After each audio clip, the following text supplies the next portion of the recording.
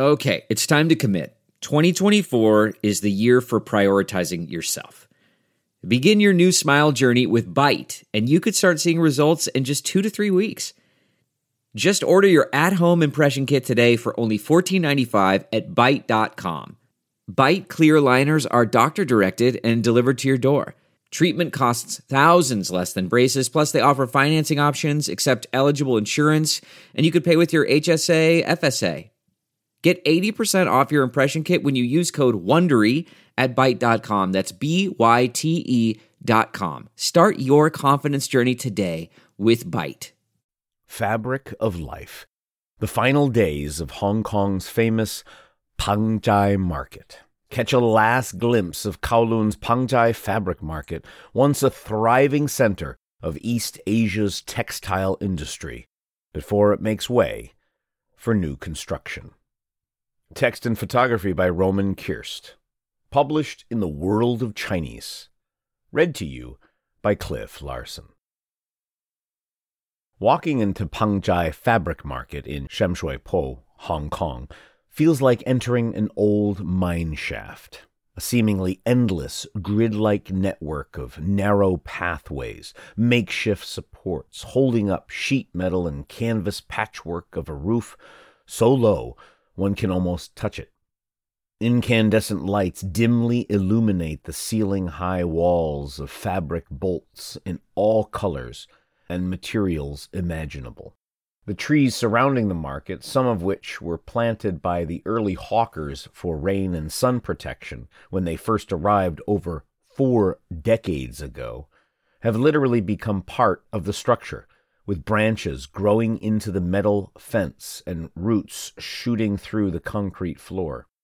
There are radios bordering on antique, playing Cantonese pop or local talk shows, and electric fans everywhere to keep hawkers cool when temperatures reach 40 degrees Celsius in the summer.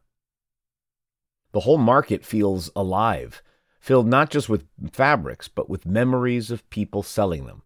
But all of this was gone by the end of January. Pangjai, located in the heart of Kowloon, is bustling with activity when the World of Chinese visits a month before the market's closure. Many visitors come to catch a glimpse of the old makeshift Hong Kong before yet another part of it vanishes for good, as the government, after years of indecision, finally moved forward with plans to clear the area for residential construction. The hawkers are busy chatting and having their pictures taken. Some of them have been here since the market's beginning. At the time, subway construction in the area forced hawkers to relocate from nearby Yu Chao Street and set up shop on the corner of Yan Chao Street and Li Chi Kok Road, an area known as Pangjai, meaning shack in Cantonese. Tung Suk, Cantonese for Uncle Tung, has been here since the beginning. Now 90 years old, he's been in the leather and textile trade since the late 1950s, first at another market nearby before moving to Pangjai in the late 70s. 3 high school students approach him and pull out their phones to show him a pattern they're looking for. They need turquoise fabric to make a dress for a school project. Tung Suk has it all. He pulls out a bolt of fabric from one of the stacks behind him, unwinds it, and wraps himself in it to show what a dress might look like. When he needs to pull out a fabric bolt from somewhere deep in the wall, he uses metal rods to prop up the boards on top, and then pliers to pull out the one he needs from below. Working here is like playing sports, he tells the World of Chinese, with a smile. Business these days is mostly reduced to students looking to buy small amounts of supplies for projects and occasional returning customers who still know how to sew. But in the 1980s, this was the thriving center of the city's garment industry. Back then, Hong Kong was a hub for fabric production and trade in East Asia, with markets like Pangjai, right at the intersection of large-scale production meant for export as well as small-scale local business. The vast amounts of fabric moving through the city along with dead stock from the local production, provided a steady supply for street hawkers like Tung Suk, selling to local consumers in need of fabrics to make and mend clothes and other things at home. Those two forces, the large-scale trade and production in Hong Kong to source high-quality fabrics and the demand from local consumers, have diminished greatly as the textile trade has moved to Guangdong province on the mainland since the 1980s, and consumers' demand for fabrics has mostly been supplanted by fast fashions. Some of the hawkers at Pangjai have tried to adapt to this new reality, for example, by catering specifically to the needs of younger customers, like design students. At one family-run stall the World of Chinese comes across, the owner enthusiastically shows off their specialized fabrics with unique patterns, imported from Japan. The shop, run by the Ho family for 2 generations, has an Instagram account where they display their fresh wares. This sets them apart from the competitors at Pangjai, some of whom haven't bought new fabric in years because they can hardly sell off their old stock. Nevertheless, business at Pangjai is hardly booming nowadays. Nobody really needs to buy fabrics anymore, says Jasmine Low, a student majoring in social work at Hong Kong Polytechnic University, who has volunteered and organized community engagement projects at the market in the months leading up to the pending closure. But dwindling sales are not the biggest threat the Pangjai sellers have been facing. Since 2006, the Hong Kong government has been trying to seize the land to make room for residential construction. The hawkers were asked to relocate to a nearby area and set up shop there, but the authorities only formally recognized and were willing to compensate a fraction of the traders, those with an official hawker license, which were formally issued to lower-income households to run tax-exempt street businesses. The permits didn't used to be desirable, explains Dr. Liang Chiwen, a teaching fellow for social work at Hong Kong Polytechnic University. But when the government stopped issuing the permits in the early 1970s, a gray area emerged wherein people without a permit aren't legally allowed to sell anything on the street, but can be the assistants of those holding permits, creating a street economy largely beyond the control and oversight of the authorities. Even the government can't tell who owns the business, says Liu. Many sellers at Pangjai never held permits and had been operating as assistants, and were therefore not eligible for monetary compensation under those rules.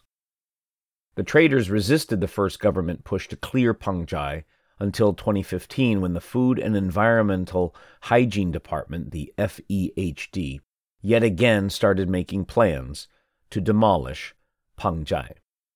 Around that time, the hawkers banded together to establish a Council of Representatives. Social workers like Dr. Leung, doing research in the area for his PhD at the time, became aware of the fabric sellers' struggle against the FEHD and began supporting them. At first, we just wanted to extend the deadline for eviction, he tells the World of Chinese. They managed to postpone the day of reckoning for years, but January 31st, 2023 was finally set as the market's closing date.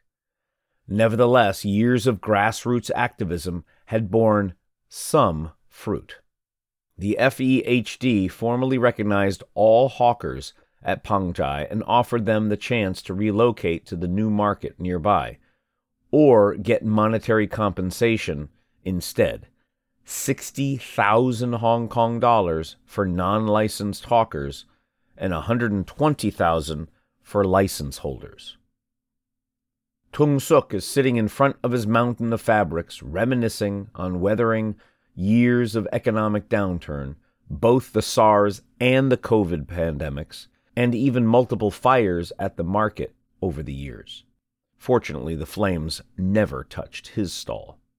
He has built a little cave full of memories into the stall, displaying personal belongings, gifts, pictures of friends, former patrons, awards, and certificates from his decades of volunteer work supporting disenfranchised children in education.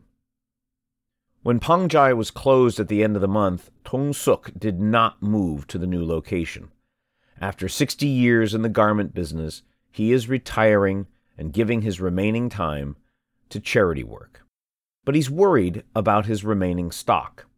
These fabrics all have a purpose, he says with a sense of disappointment, pointing at the mountain of bolts he is struggling to find customers for.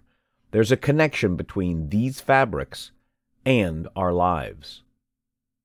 Meanwhile, to support business moving to the new location, Dr. Leung and his team of students, researchers, and social workers have put forth a proposal to innovate and expand business for local customers through a community center right next to the new market, making it a cultural hub around textile handicraft design and art, geared towards local consumers. But the real value of Pangjai may be something that cannot be simply moved and relocated elsewhere, muses Lo, the volunteer. If you look around, it's all high-rises now, and the old things with flavor of Hong Kong are slowly disappearing. With Pangjai gone, the Hong Kong that exists between the towering skyscrapers and sterile shopping malls has gotten a little smaller yet again. But with a few hawkers continuing their business at the new location nearby, at least some of the social fabric that has been woven over 4 decades may remain intact. You've been listening to The Fabric of Life, the final days of Hong Kong's famous Pangjai Market. Catch a glimpse of Kowloon's Pangjai Fabric Market, once a thriving center of East Asia's textile industry, before it makes way for new construction. Text and photography by Roman Kirst. Published in the World of Chinese. Read to you by Cliff Larson.